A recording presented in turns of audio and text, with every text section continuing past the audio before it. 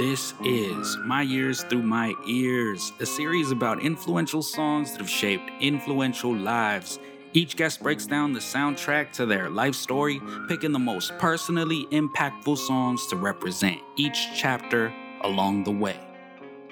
My name is Andres Tardillo, and today's guest is Devi Brown. She is the Chief Impact Officer at Chopra, the founder of Karma Bliss, the host of the Dropping Gems podcast, a radio legend, a great friend, a wonderful mother. She's also an author, a seeker, a guide, a gem, an educator, and her story is an inspirational one, proving what can happen when you follow your heart and chase your passions with a purpose and precision, even when the road is hard.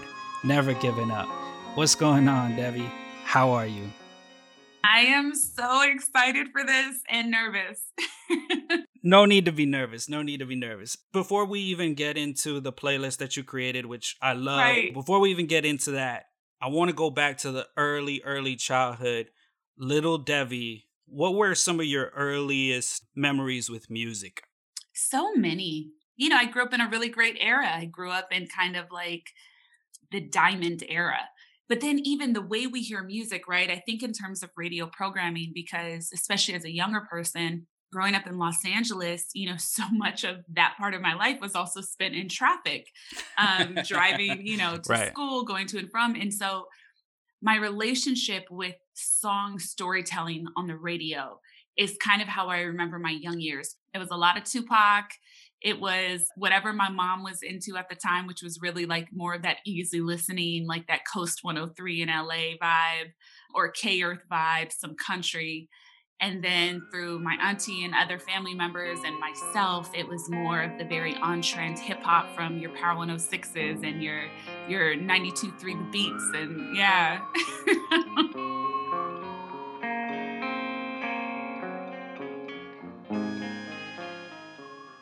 This playlist really starts with the preteens. You gave me 6 songs because Devi is an overachiever. She gave me 6 songs instead of 2. But I'm going to have her break down 2 songs. Dude, you know what, Andres? I gotta say, you stressed me out, homie.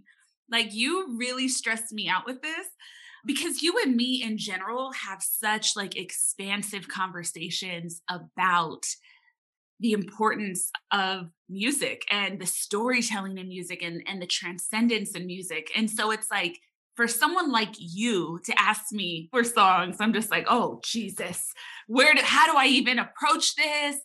Is he tricking me? Like, what is he looking for? So yeah, it was so much fun though, and I think so many of us are influenced in such a multitude of ways that we don't even realize till we sit down and kind of make that list. And so, yeah, I gave you 6 songs for each time period. And then I told you, dealer's choice, you pick. And then I said, no, this is not a pop quiz. This is self-expression. And so you're going to pick. So let's start with the preteens. What is the first song that you picked to represent your preteens? Oh my God.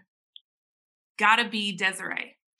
That song to me, it was a few things. One, she was just this gorgeous Black woman with such an amazing voice. And I remember that album cover like it was yesterday. And I remember the words of that song. I had just never heard anything like it. And it's even interesting to look back at that because as I kind of explore myself and the way my life has unfolded in the field that I work in, I have always been so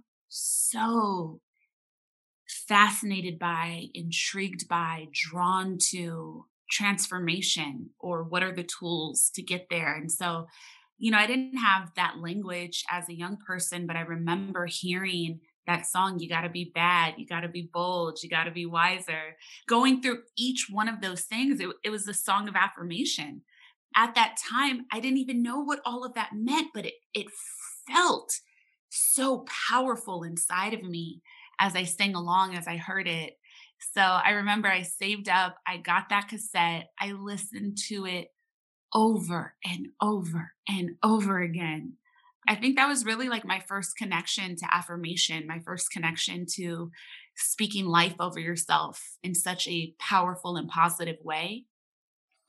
That is so beautiful because I know you've helped a lot of people discover affirmations. And I know you inspire others to do affirmations with themselves, with their children. And so the fact that this could be the first song and kind of your introduction, who introduced Debbie to affirmations? Oh, it was gotta be. Right. What is your favorite affirmation from the track? I really love the chorus when I think, all I know, love will save the day. Sorry, my singing, but. Oh, that's great.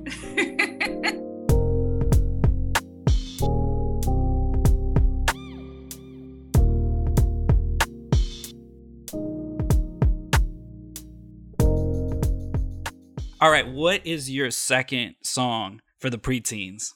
The second song that I'm going to say, but I also want to give honorable mention to the others. But the second song that I decided I want to go with is Ain't No Fun, Snoop Dogg and Co.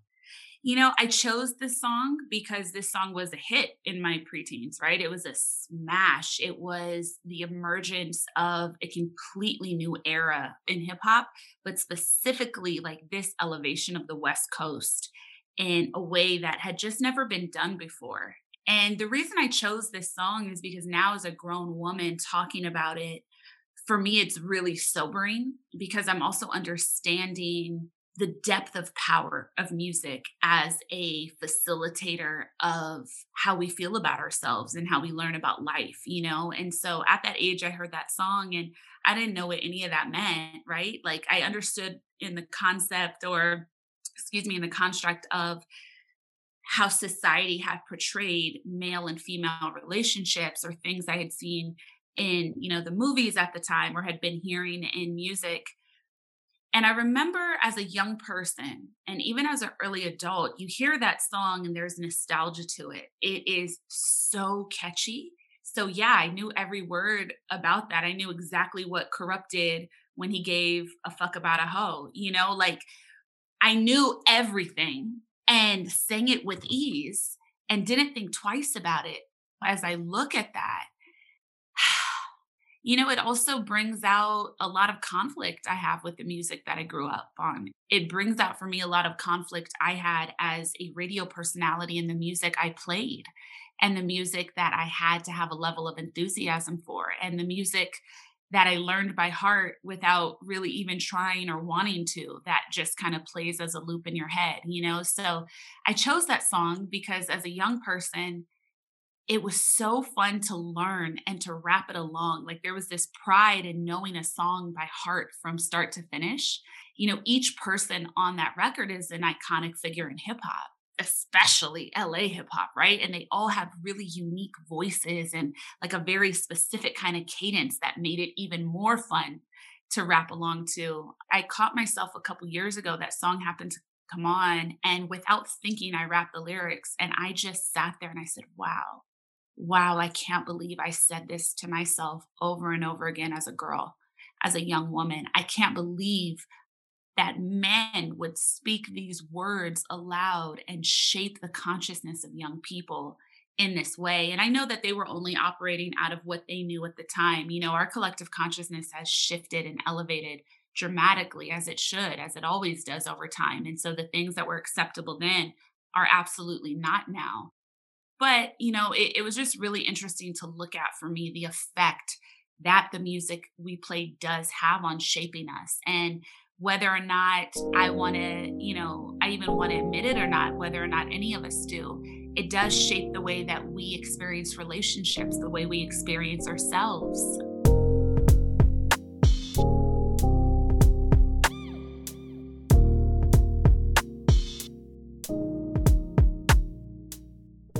Okay, so when you look back at Gotta Be and Ain't No Fun, Mm-hmm.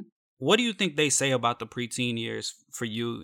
What were you experiencing at that point in your life? It really represents the duality, right? It represents the experience of having this piece of you that is being programmed and then having this other piece of you that is a seeker, that is like finding inspiration in music, that is finding this access to self and to this new ideas and concepts. It's like, what is societal programming and what is like a sign of the times, and then what is the music that actually like really feeds and sustains you and helps shape your personality.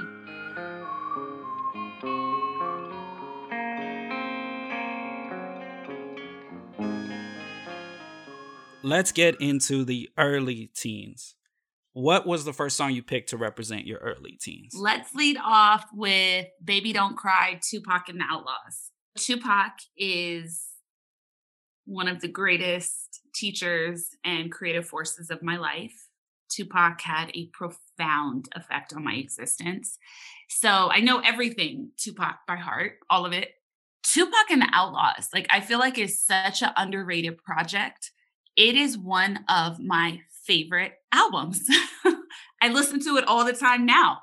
And for me, and Tupac was such a, speaking of duality, like he was such a representation of that. And he was so young. And in some facets of that youth, he was incredibly wise and deep, like just so far surpassing what is really possible for that age. In other ways, he was very much misled in certain ways and, like connected to the misogyny of the time and being a young man and his life experiences. But for me, what I connected to so much in his music was just his activism, the revolutionary nature of how he expressed himself. And then also like his real, it's interesting because as many of his records do have misogyny, and as much of, even his life story contains so many things that are being looked at under a different lens now, there was also such a deep love for women that permeated his work. There was really this reverence for women, this desire for women to be safe and seen and protected and healed, and like that song, Baby Don't Cry, like it touched on so much. It touched on so much about the experience to be a young woman in the world in certain environments, and then there was again that affirmation, the ethos of keep your head up, the baby don't cry, like the finding your inner strength, your inner resolve in spite of anything that happens to you, any challenge on your path. So I just remember that song and that album in general just feeling really expansive for me. On that album was also like Dear Mr. President. And there were all these songs that were speaking to social and societal issues at the time in a way that just was not presented in front of me like that. I didn't have that lens. I didn't even have access to understand much of what was happening in the world at that time in any meaningful way. But on that album, I feel like I got connected to understanding some of the deeper themes of society, but also getting that affirmation. One of the verses on there, it's verse about being treated incorrectly by the people in your life, by being mishandled, that themes of rape and abuse and themes of abandonment and betrayal. And it's just like, it's teaching you empathy. It's giving you a look at what is the deeper feeling that person could be going through who is in an environment like that, who is experiencing a situation like that.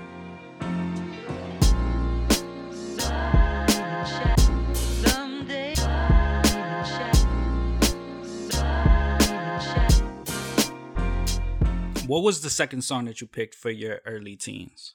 If You Stay Ready, Sugar Free. Sugar Free, the Pimp.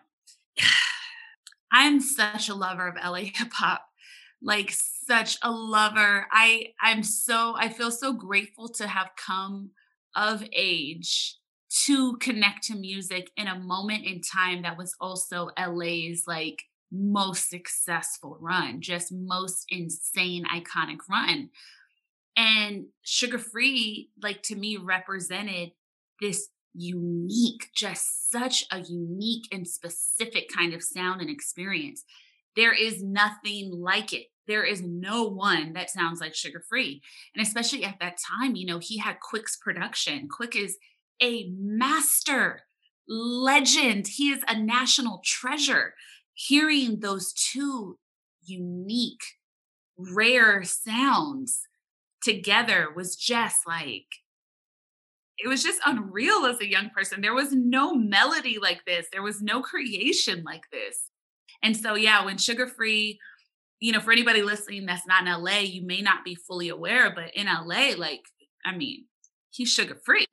And he speaks to a very specific experience, right? Like all of his songs are about his experience as a pimp and his experience with women, which, another really leading back to, my sentiments on Ain't No Fun. It's like looking through that through the lens now, it's so interesting to observe and explore how that shaped some of my thoughts.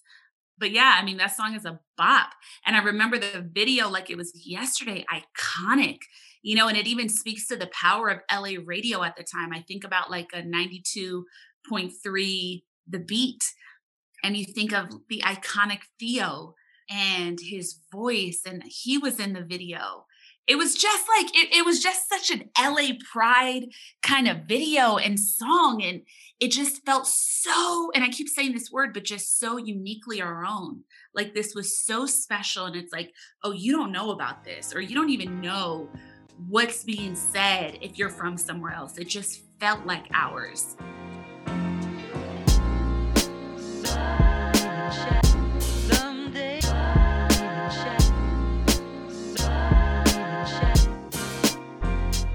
So when you look at Baby Don't Cry and If You Stay Ready, and you look back at your early teens, I know you said that to prepare for this, you were also looking at photos from different parts of your life. So when you look back at your early teens, what was life like for you? What were you experiencing at that point? That was like, I think 8th grade to the middle of high school. You're finding where you belong. You're just starting to dabble with what your style is in a multitude of ways. Like, what is my style of music? What is my style of dress? What do I like? What are my interests? So it's really such a beautiful time of overall discovery and feeling really passionate about music and feeling really passionate about your generation. I remember that. What were you like then at that point? I had moved around a lot. So I think even in that 3-year time span, I had gone to 3 different schools.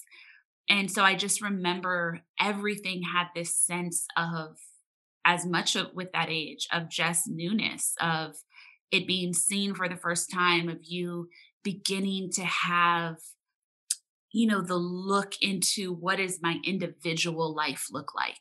That is really the very beginning, the tiptoeing into some levels of like larger independence of me playing music for myself, because I have a radio now. I don't have to just listen to what my parents listen to. You're beginning to develop and have your own taste.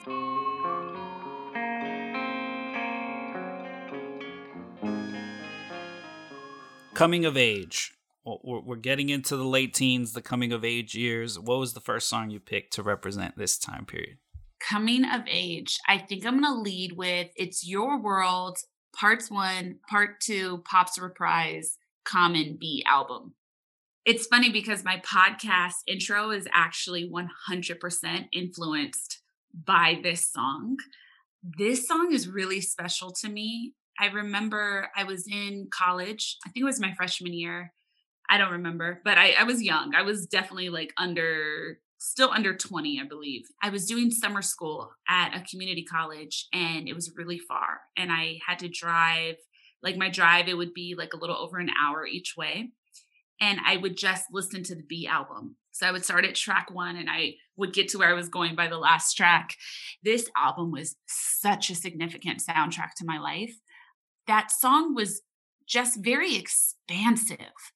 Even at the end, and even in some of the funny things that is said in the spoken word at the end, it's like, be grateful that you're the best swimmer amongst 500,000. Right. He is talking about sperm, Right. It was so perspective shifting. And also at that age that I was listening to that is really when you are becoming an adult. And so with that, you're also exploring any limiting beliefs that you might have. You're exploring your childhood programming.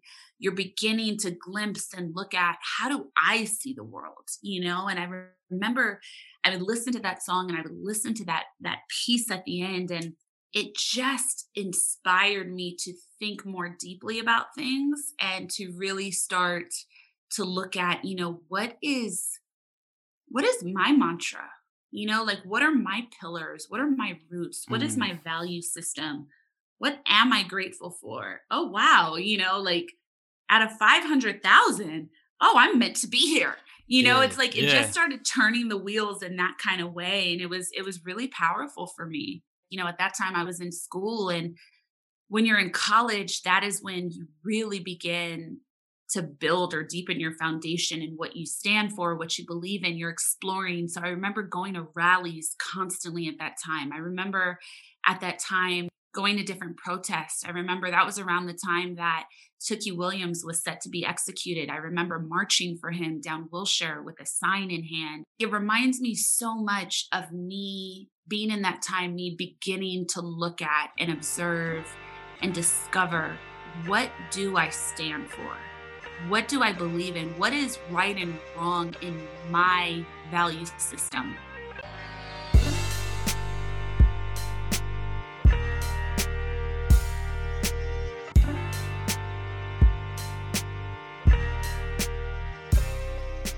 All right, what is the second song that you picked for your coming of age? I'm going to go with My Immortal by Evanescence. It was one of the biggest songs in the world at the time. You could hear it twice in an hour on the radio station, which in radio terms is like insane. And I remember every day I was in my dorm, I would get ready for classes and I would turn on the TV and music videos would be playing. And every day this video would be the first thing on when I turned on the TV. Yeah, this was a really difficult song for me. One of my best friends, this is the year one of my best friends was murdered. And this was the soundtrack of the time at that time. And so for me, this song is so woven into like my grief of that moment and the lyrics and the words. And I think the thing that connected me most to this song and why I included it on this playlist was it really spoke to me the power of music as a tool for grieving and for healing and for experiencing yourself. Like for me, this really illustrated giving words, giving language to something that you don't have words for. At that age, I had lost grandparents. I had never lost someone my own age. I remember spiraling into this internal conversation around my own mortality and around the worth of life. And it's a really young age to be having that conversation with yourself. And I think it also speaks to the experience that you have depending on where you're from and who you know. And loss is one thing. Like murder is different. It's such a different kind of loss, especially the murder of a young person. My friend, his name was Dwayne Winfield. He was a gorgeous, gorgeous, beautiful, beautiful, beautiful, beautiful person and friend. And I just remember reckoning with death at the time and not even understanding how to give words to what that loss really felt like or meant in my life, or how it would change the trajectory of how I experience myself and other people. So I actually can't listen to that song anymore. But at that time, and for a couple of years, it's a song I've listened to on repeat every day. Thank you for sharing that, because I do think it's something that a lot of people struggle with. And this song does speak to that in a really powerful way. These wounds won't seem to heal. The pain is just too real. There's too much that time cannot erase. God, right now this is bringing to mind. When you're walking through something, sometimes you'll create even like a mini playlist for yourself. It might be 3 songs and you just listen to that 3 in a row. But I remember at that time also I'd play that song and then this is a little random. There was this like B-side record on Ashanti's first album, and she had a song for her grandfather that was this beautiful a cappella called Thank You. Oh my God, her voice in that song, it's gorgeous. And I would listen to that song, and then I would listen to Tupac, Teardrops and Closed Caskets. And those 3 songs are how I grieved for a couple years. Yeah.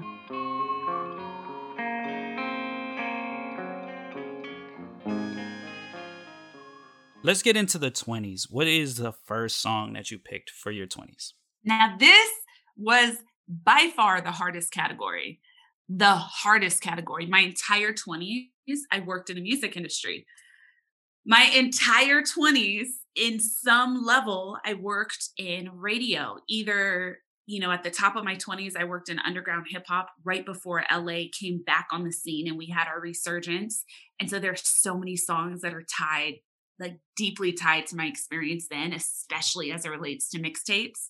But then also, by the end of my 20s, I was like deep and already kind of an old head in the radio industry. And like, there were so many hits at the time that come to mind, or special experiences at different album release parties or intimate listening parties or shows.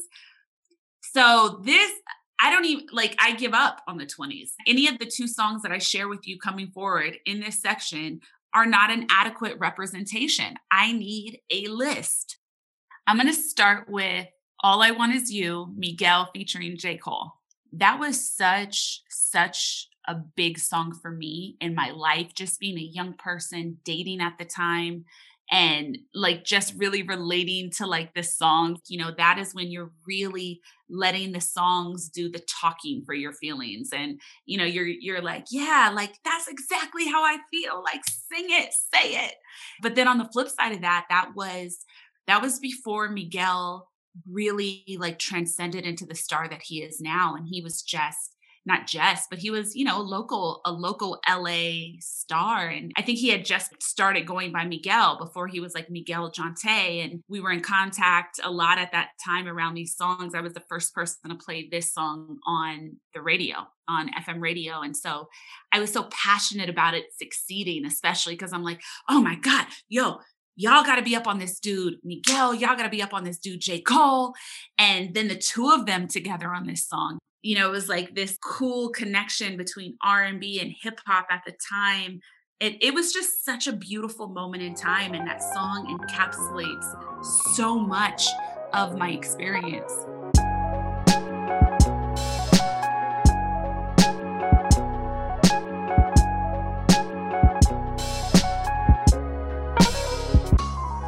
What is the second song that you picked for your 20s? As much as I want to say Hustle in the House by Nipsey Hussle, because Bullets Ain't Got No Name Volume 2 was my soundtrack to my life, and I love talking about Nip, I'm going to go with Diamonds Rihanna. That record, wow. I remember at that time, it's just where is this girl going to go next? Just in the industry, it was just whoa, she's a phenom. She created this new blueprint of what it was to be a woman powerhouse, a young woman star. She just recreated the mold. She owned herself. She really stood in her power. It just changed everything, even the way in which female sexuality was observed or treated at the time. She really created something that had never been. Something I love about Rihanna that she does to this day, I even think about the record she did with Paul McCartney and Kanye. She has so much range, and I love her playfulness with an intention with exploring new ways to share her gift. And this song to me really represented that. She had already crossed over and been mainstream, right? Her records could be played anywhere and for anyone, but coming on that track, Shine Bright Like a Diamond. I remember the first time hearing that and being what? You got on a track like that? And at that time, I had just moved to New York and I was living in the middle of Manhattan, and I had just started working with Sway on the morning show. I had just started working at MTV. It was a whole new world for me. I was having, this very big experience in the biggest city in the world. And that was the song that I would listen to on repeat on the subway going to work in the morning. And so that to me is just this very specific moment in time of my own evolution and expansion as a person, and just the newness. I remember the smells at the time in New York. I remember the dampness walking down the stairs into the subway as I listened to that song. I remember the smell of the office buildings and the lobbies, and going, on all these massive elevators, and it just, yeah, it was a really special time.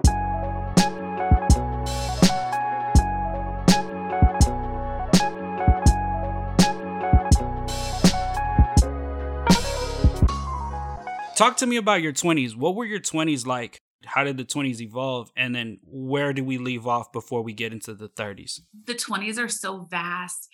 I feel like I have lived 25 lifetimes. I had a really unique 20s, even just being a girl from LA, and the kind of worldview that gives you, at least with my background. Like, I had a really, really eclectic upbringing that was a true mix of experiences. And I'm an only child raised by a single parent. So I've always just been inside my own head and body so much. What I think of when I look back at my 20s right now, it really illustrates to me, like, I'm in a really good groove right now in my life. Like, I feel like I'm in a really good groove of knowing my power, owning my power, having a really expansive relationship with God, having the ability to, like, just really be led by my mission and my values and manifest things for my highest good. But when I look back at my 20s, I had all of that. I just didn't realize it. Even when I think about that move to New York that I mentioned with Diamonds, it's like that was a massive jump. Like, I've been doing radio in LA, and I had also done radio in Houston for about 11 months. And then I remember I wrote on my vision board when I first moved to Houston, I said to myself, you'll only be here a year because there's something else. And I remember even approaching that year, even though I loved the radio show that I was doing, and I had oh my God, did I have fun. I still knew that year was training ground for me, and it was a masterclass in discomfort. And I was 25 at the time. I remember I wrote on my vision board, I just started writing stuff. I was like, we'll have radio show on Sirius. We'll work for MTV. We'll have this. We'll have that. I literally just wrote it all down and I put it up. And then I focused on the task at hand, which is what, that year was going to look like for me. And just the serendipity and the synchronicity. It hadn't even been a year since I put that on my vision board and really visualized my life that powerfully. And I got a job co-hosting a morning show on Sirius. And immediately afterwards, I got a job being the lead host on an MTV show. I didn't really even believe it when I wrote it, And then it happened. And then also, there was so much learning in that, and life pivoted. But I love that we're even talking about this right now, because I was thinking about it this week, and I said, it's always available to us. Mm-hmm. Our highest vision for ourselves, our most complete healing, it's all always available to us. But we don't always remember that we have the power or the ability to access that. And so I think my 30s for me really represented coming in and out of that power, coming into this space of having this like really like beautiful internal compass, and then forgetting, and then finding it, and then forgetting, and then finding it, and then really forgetting and being a mess. That was kind of my 20s, like glimpsing greatness, being a little messy, greatness messy, greatness messy.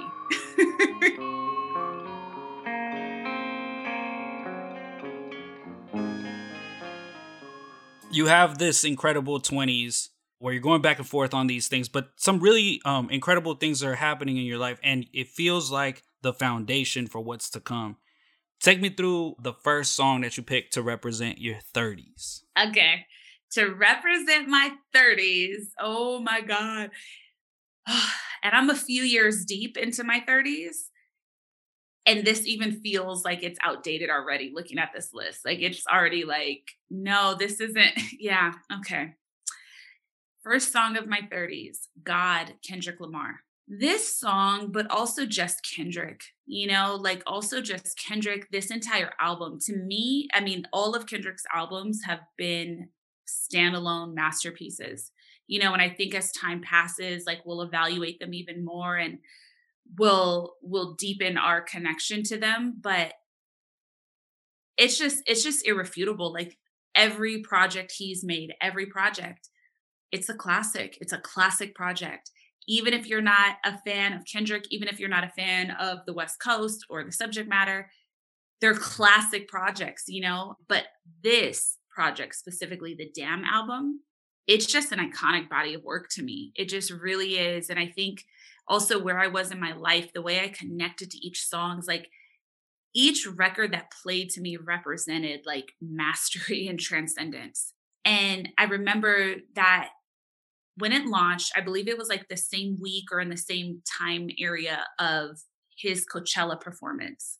And I went to that performance and I remember I only had like a week, but I was like, I'm about to learn this whole album by heart this week because I will rap all of it when I get to Coachella.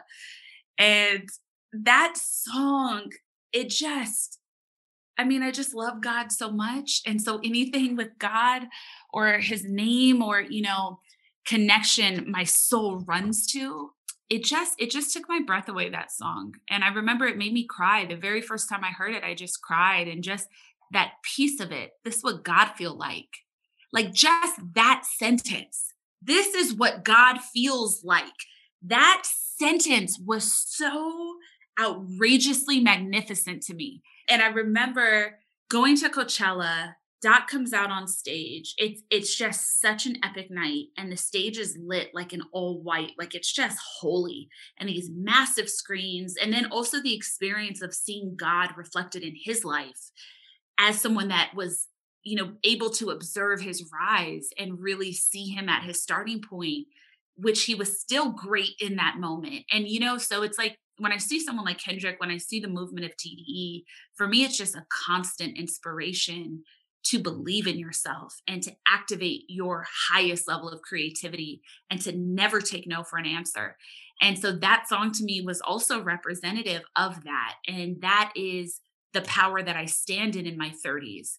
It's that deepening of the spiritual connection. It's seeing God in yourself and in your life and in others, seeing God in all the moments. And it's really, really believing in yourself at the deepest level possible. Now, when we look at God, we talked about affirmations a lot. Think about this one, right? Everything in life is a gamble, but nothing in life I can't handle. Seen it all, done it all, felt pain more. For the cause, I don't put blood on sword. Everything I do is to embrace y'all. Everything I write is a damn 8-ball. Everything I touch is a damn gold mine.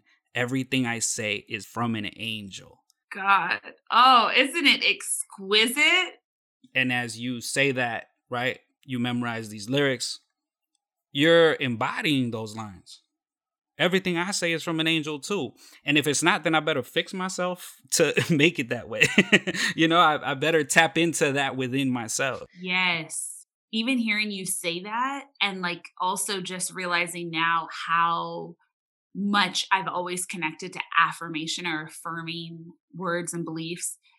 It's interesting because like in this moment of my life, like I don't listen to the radio at all. If I listen to radio, it's like, it's really the soft jazz of the 80s and 90s. Like I'm in LA now. And so I listen to like Coast 103, but it's really because like I don't let things speak into my life that don't resonate in my heart. And so the idea of spending mental, emotional, ambient time on drugs or sex, it's not relevant to who I am. And that's the focus of so much. So it's even opened me up to exploring music in a whole new way.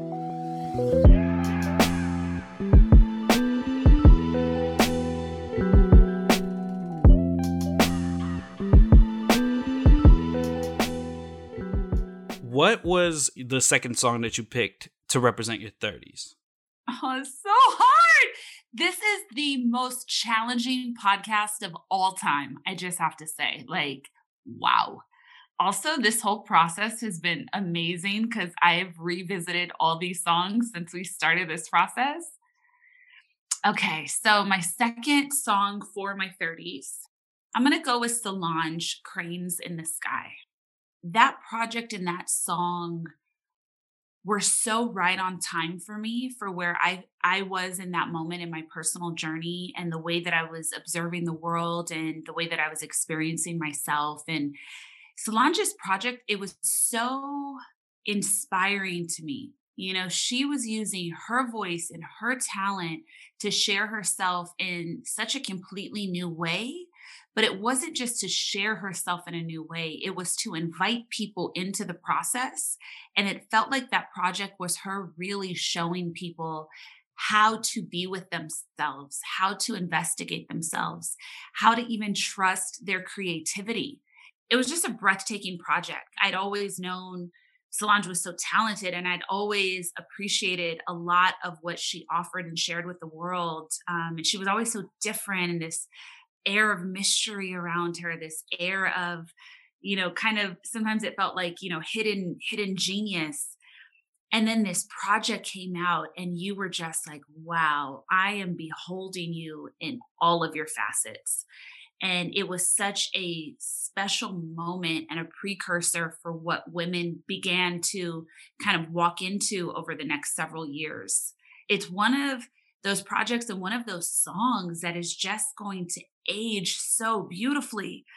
When you first hear the title, it's like, oh, cranes in the sky. And so I was envisioning, birds, the wing expansion, but then also she meant like those literal construction cranes and what that looks like as it breaks your view in the sky and what that means to see both at once. And it was just masterful. Masterful. I love this song too, and I especially love it because I think it talks about all the ways we cope, right? Drinking it away, putting one in the air, dancing it away, trying to buy stuff. New dress maybe will make it better. Maybe I'll work it away. Yeah. But all of that just made me even sadder. So breathtaking. And it's like the lyrics in that song really illustrate such a deep human awakening. It really illustrates what it is to investigate oneself, because everything that she listed in that song are really the go-tos and very often how self-care and self-growth has been framed. It's the shadow work. It's the investigation. It's the scene. Where did I think I was showing up for myself, but I was actually sabotaging, and I think those lyrics so beautifully illustrate how literally any and everything can be a tool of avoidance if we allow it to be. Even the stuff that is what we're pushed towards using as a tool. Anything in our lives misused can limit us and can be our cell.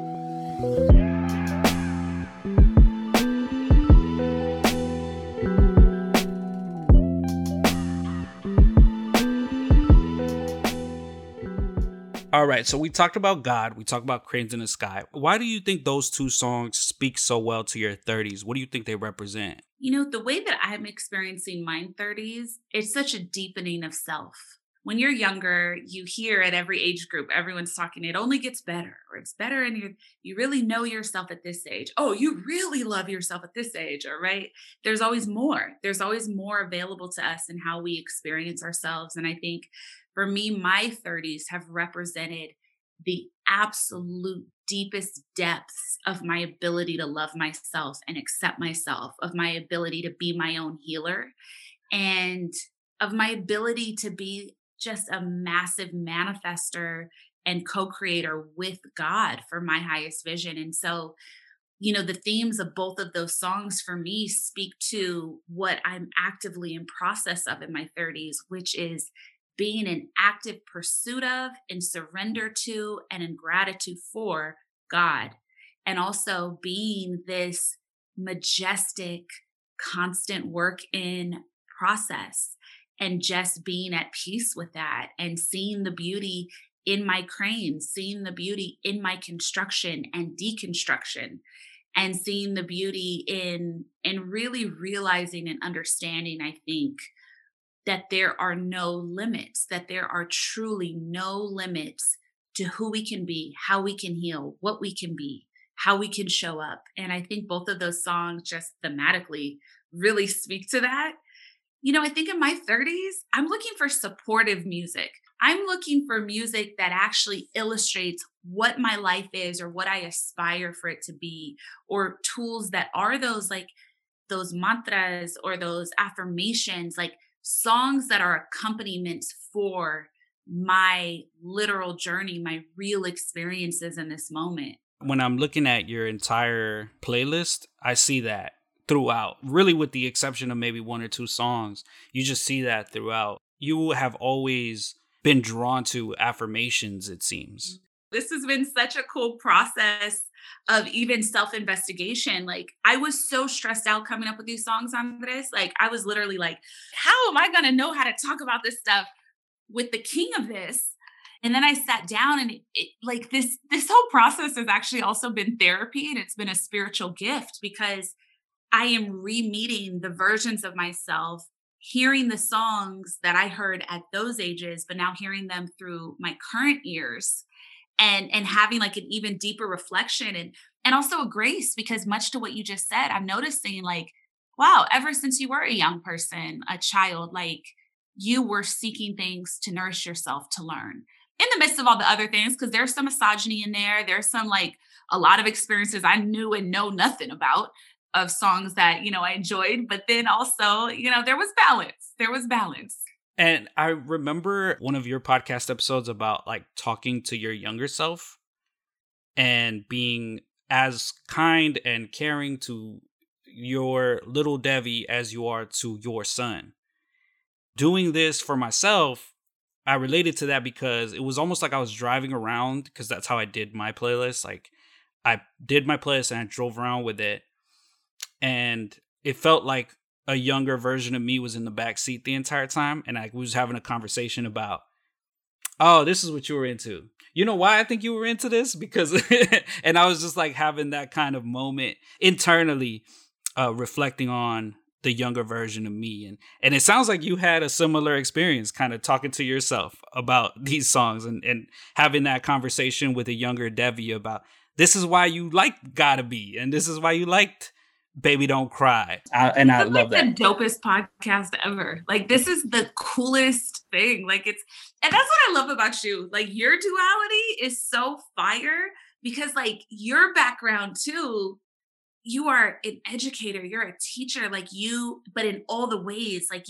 how to show up for young people, how to show for adults, how to communicate with people based on what will bring certain things out of them. Like, you have this deeply spiritual, predictive understanding about people and their process. And it's so cool. Like, this is just like, you and I have talked on like separate occasions so many times about like the power of storytelling, and the power, like the real power of hip hop as a tool for sharing life lessons.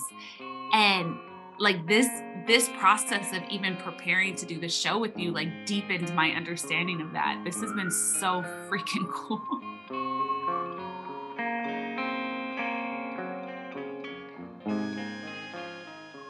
Thank you so much. And as you know, we're reflections of each other, as human beings. And so what you see in that, I see in you.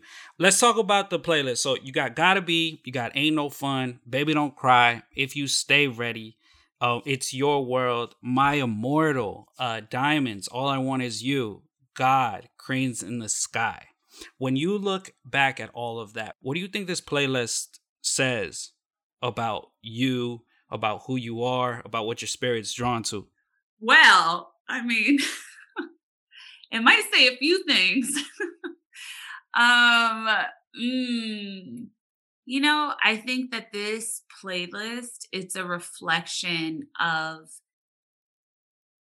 being a multidimensional, multi-hyphenate woman, and all the kind of ways that one opens themselves to that, and also the imperfection in that. It's like, even though we kind of went through my reasoning for it, it's like, yeah, I have a playlist that's filled with powerful affirmations. It also has Ain't No Fun. It also has Sugar Free. It has some grit to it. It has some process of ways that I both understood but also misunderstood who I was at different ages. And so I think that this playlist hopefully, really reflects just the fullness of one's life and all the different roads and adventures it takes you on. And I think it really showcases that growth, that learning, that love. It's not this linear process. It really is that like ebb and flow, and, deep in the valleys to the top of the mountain. It's this roller coaster of an experience. There's loops to it. So I think my playlist reflects that. I'm proud of this playlist. I will be jamming this playlist.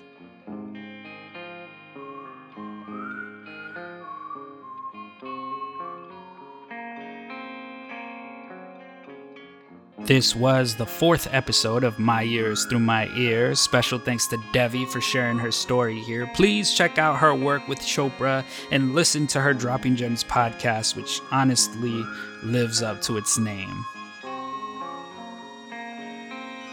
The theme song for this series was provided by Atmosphere. The song that you're hearing is called Anybody That I've Known, and it was used with permission from Slug, Ant, and Ramsayers Entertainment. Additional music was created for this podcast by Chase Moore.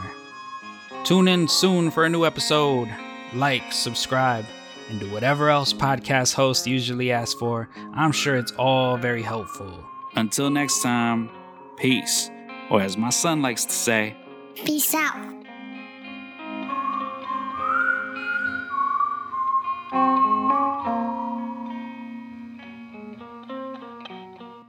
Can we talk about some honorable mentions? Yes. Okay, let's do it. And people need to know why this was so hard. Go ahead. Let's share your honorable mentions. Okay. So for my preteens, the honorable mentions, the songs that were so hard to figure out that I added in the list, are also Tupac, Picture Me Rollin', because it's one of my favorite Pac songs of all time. It's also one of the first records that I remember learning everyone's part and cadence by heart. And so I was really proud of that. Also, Tony, Tony, Tony, Let's Get Down. Love that song. Production is epic. And Raphael Saadiq is one of my favorite artists that have ever existed in life. I love everything he touches. So that song to me was just so creatively different from everything. So I was super drawn to it. Tupac, Me Against the World.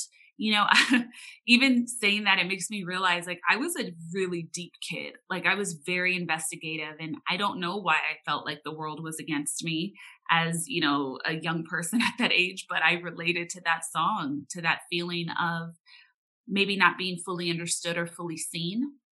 And then another record, this is preteens. It didn't come out while I was in my preteens, but it's a song that I loved, which was Lisa Stansfield, Been Around the World. Been around the world and I can't find my baby.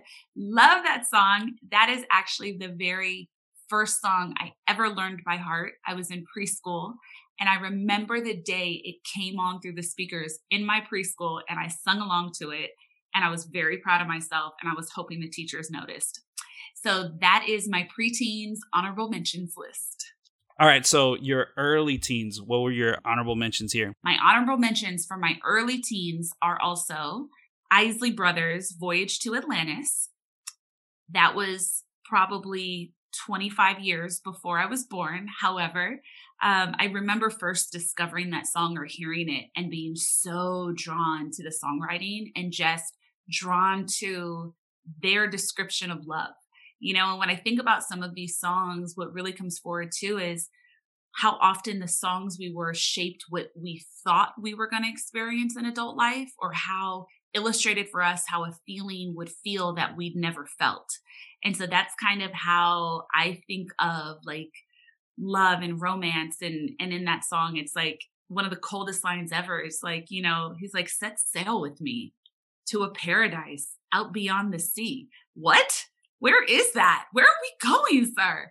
It felt so like esoteric and so ethereal, you know?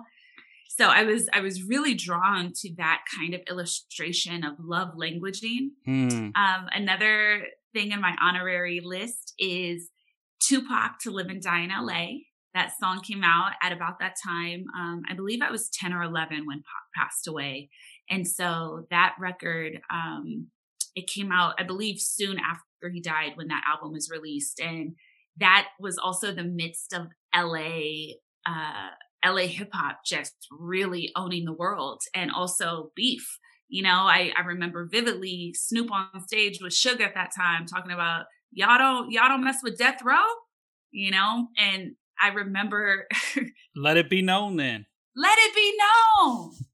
And I remember at the time, I thought I was a part of that beef as well. So when I heard To Live and Die in LA as a preteen, I was like, that's right. Like anybody from New York can get it. Anybody can catch this fade. This is LA. And so that I felt very active with that song. And so that made the list. Plus, the intro, the Street Science are on air. Oh my God. Thank you for saying that. Because again, radio for me as a young person was such a significant, important part of my young life. And I remember vividly Street Science. I remember it was a community action show that really brought about change in a community. Dominique DePrimo was the host. And that was her voice on the show. And that was her taking callers. And Street Science, you're on the air. So what do you think about this beef between East and West? Oh, I love LA. Just like that, like, I don't even know if there's a more LA feeling song than that one. It really illustrated that moment in time, listening to music. Right. But don't you feel like it creates tension between... Oh man, that moment in time. Jeez. Another song on the list was Jagged Edge, I Gotta Be. And that one really relates for me again to like this understanding of how love would feel and love would be. And I just love that record. I listen to that record quite often, even now. I listen to all of these songs pretty often. And the last song for honorable mention in my early teens was The Light by Common. Common was the soundtrack for a lot for me as a young person. And especially in LA, like, with him being from Chicago, I didn't at least feel, and also there was not internet then in this way. And so it's not like we were very connected to the experiences of like other cities or how they flowed with life or how their melodies evolved, how they listened. LA had such a specific kind of sound, especially because we do have year-round good weather. We ride out in our cars. That's how we listen to music, windows down. It's a whole different feeling. So we have so much bounce and so much melody. And then like this song, when I think about like hearing Chicago rap and hearing what he was talking about, I was really so connected to the depth, to the meaning in that song, to the other ways of expressing, there's a light that shines special for you and me. It's also, that song really kicked off my love of finding samples. That song, it's originally Bobby Caldwell, Open Your Eyes, which is now one of my favorite songs of all time that I found from finding the sample from Common. I love the layering of that song. I love the messaging. I love the sampling. It was just fire. And it felt so honest, like a real love letter. Like, I'll tell you the rest when I see you. Great way to end that. All right, so Coming of Age. Lauryn Hill, Mystery of Inequity. That entire project, MTV Unplugged. It was a double disc album. I really am so unclear why this album is not talked about more to this day. We always talk about the miseducation of Lauryn Hill, which is iconic, and people are always like, oh, well, she had like one big body of work. And I'm like, how do we not talk about the greatness that was MTV Unplugged, this live album of her, really standing in the rawness of who she was in that moment and how she was unpacking her life and understanding herself. And, it's not talked about how profound that album was. And especially through the lens of this is a woman who was the most famous female artist of that time off of this, significant Grammy win, who then also disappeared. And when you hear that album, you're really hearing her train of thought and her deprogramming from, these societal belief systems and from ego. And, reflecting on that now, like I first came to that project my freshman year of high school when I moved into the dorms. It had already been out, but I had discovered it then. And it just felt like an expander. It felt like such an expander. But the Mystery of Inequity, especially, like really getting to the core of why we see things the way we do, why we believe things the way we do, how to start that conversation of self-inquiry with oneself. It was a master class in self-discovery. You can't handle the truth in a courtroom with lies. I mean, who hops on a track like that? What? Her on stage with her guitar, also riffing so much of this and also allowing it to be imperfect, but knowing how substantial it was. Like, what? That's how I strive to move through the world, knowing how substantial I am, but also not being afraid to be imperfect in each moment as long as I stand in my truth. Another song in coming of age on my honorable mention list was Gawapale Closer. That was another song that really expanded me while I was in the early years of in college, and Gawapale rep in the Bay Area. That was also a time of like Bay Area music expansion. It was huge. The hyphy movement, just so many Bay Area rappers coming to the forefront nationally. And that song, it's a song of affirmation. It's a song of self-acceptance, of making peace with oneself and one's journey, of seeing the higher vision, the bigger picture for your life.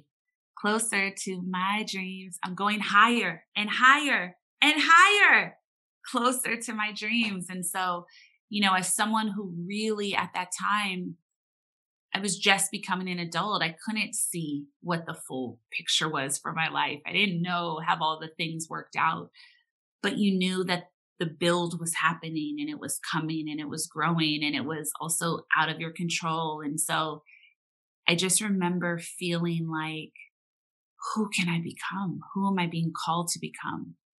Another song on my honorables list is Miss Dynamite, A Little Deeper. This was roughly 2003 when I remember first falling in love with her projects and two of her albums that she had out at the time. And I learned both albums by heart.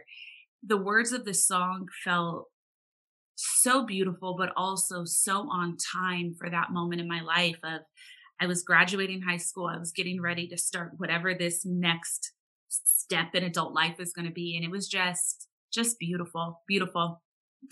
And then the last song on my coming of age list is Ying Yang Twins, The Whisper Song. Hey, little mama, let me whisper in your ear. Yo, the reason I put that song is that for me, it was such a moment in time. This is when ATL was also coming on the scene. So Little John, East Side Boys, Ying Yang Twins, that was the soundtrack of my summer going into college. Had my fake ID. I was in the clubs. Those were the records. But especially that's the last real time that I remember waiting for the radio to introduce me to something. That song had come out. No one had ever heard anything like it. It is a song of people whispering to a type of melody and a type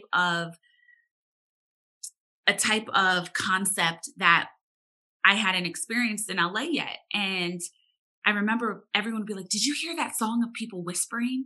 And I was like, what are you how do I even conceptualize that? What do you mean? And I remember for a week waiting by the radio, hoping it would play so I could know what everyone was talking about. I didn't have cable at the time, so I had to sit by my boombox and wait.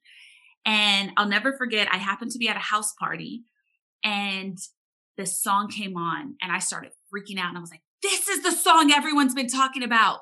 So I ran to the stereo, the 5-disc changer stereo, and I turned it up and I was like, oh, this is it. So it even reminded me of that patience we used to have for music, that patience for discovery, soon after that is when everyone's like, oh, you ain't up on that yet because you didn't hear it within the first 10 minutes, right? So yeah, I love that song for that. Love it. What about your 20s? What were your honorable mentions for your 20s? The honorable mentions are successful Drake and Trey songs. In my 20s, at that time, I had just got my first full-time radio gig. So I had been moved up from first being an intern, then being a producer, then being promotions coordinator and doing weekend shifts to, at that time, I had become the youngest female music director in the top 10 in the country. And I remember actively trying to get the people at my radio station to believe that Drake was a star. And he had his project. It was just, it was his mixtape. It had come out and people were not up on it. Within a year, the world changed and music changed. And obviously he will go down as probably the biggest hip hop artist of all time in a multitude of ways. But at that time it wasn't there. And people were like, who is this guy? You would Google him and one photo came up. There was no information. I had never in my life heard of Degrassi or seen it. Again, I grew up without cable. So when I heard that song, when I heard that whole project, instantly knew everything has changed. Music will never be the same. And that song, especially just because of the content and the messaging, really spoke to me in that moment in time. Another record on honorable mention, Kanye West, Paranoid. 808s and Heartbreak to me was a revolutionary project as well. And I remember in that moment, especially, I had my very first interview with Kanye. No, it wasn't. I take that back. I had my second interview with Kanye to 808s. And it was just such a different sound. And it ushered in such a new wave of sounds in such a substantial way. And Paranoid is funny because when I heard that record, I legitimately thought it was me laughing at the beginning of it, even though I was not hanging out with Kanye. But to me, it sounded like my voice. And I was like, was that from our interview? Wait, that sounds like me. It wasn't, but I loved that song. Another record for my 20s, honorable mention, Schoolboy Q, Blessed. I listen to that all the time still. One of my favorite records of all time. I think it's such an important record, and it really brought me a tremendous amount of peace in a very chaotic moment in my life. Honorable mention, Jamie Foxx, Blame It. That was such a massive hit. I was in the clubs at that time. I was probably out at different events, different listening parties, all of that, probably 6 days out of 7 in each week. And I just remember that song saturated radio so crazy. Also, I also put it on the list because it was one of my biggest blunders. I was a music director at that time. I'm in a meeting with the label. They play that record to me and I was like, this one isn't it. It's his biggest hit. Like it was a massive hit for the time. Blame it on the alcohol. And I heard that song. I was like, this is silly. He's just being silly. Like this isn't a hit. A smash. Ate my words. A smash. I played that song all day, every day.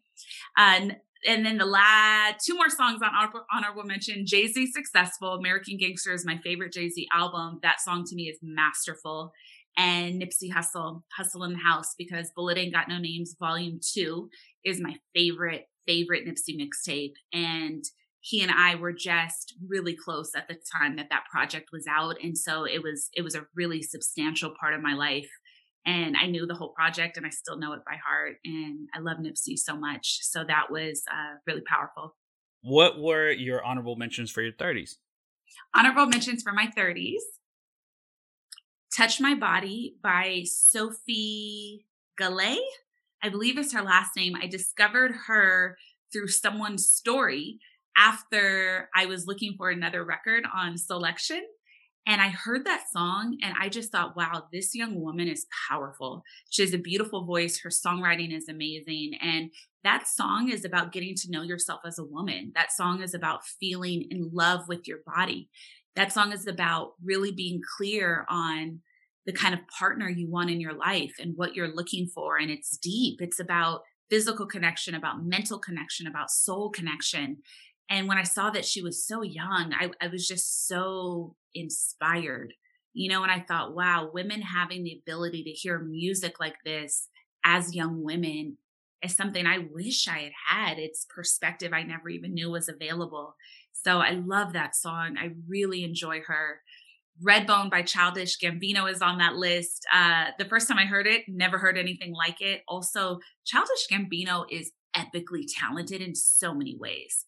He is good at everything. He is so creatively inspiring. And that song to me is representative of that. Before it became a smash, I remember hearing it and being like, whoa, what the hell was that?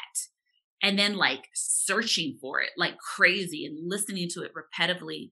When I wrote my book, Crystal Bliss, I had 6 songs that I would just listen to nonstop for my writing process for months every day. And that was one of the songs. Optimistic, Sounds Blackness. That song I first heard as a child, but I really deepened my connection to that song in my 30s. And it's for my writing process for months every day. And that was one of the songs. Optimistic, Sounds Blackness. That song I first heard as a child, but I really deepened my connection to that song in my 30s. And it's a song that really aided me at the top of the pandemic. It's something I would listen to all day just to really build my spirit and remind me of what was possible. Part 2, On the Run, Jay-Z and Beyonce. My favorite collaboration for them both. When that song came out, I tweeted about it constantly. I remember I was like, this is one of the most incredible collaborations I've ever heard. And I would tweet about it so often that Jay-Z ended up following me for one day.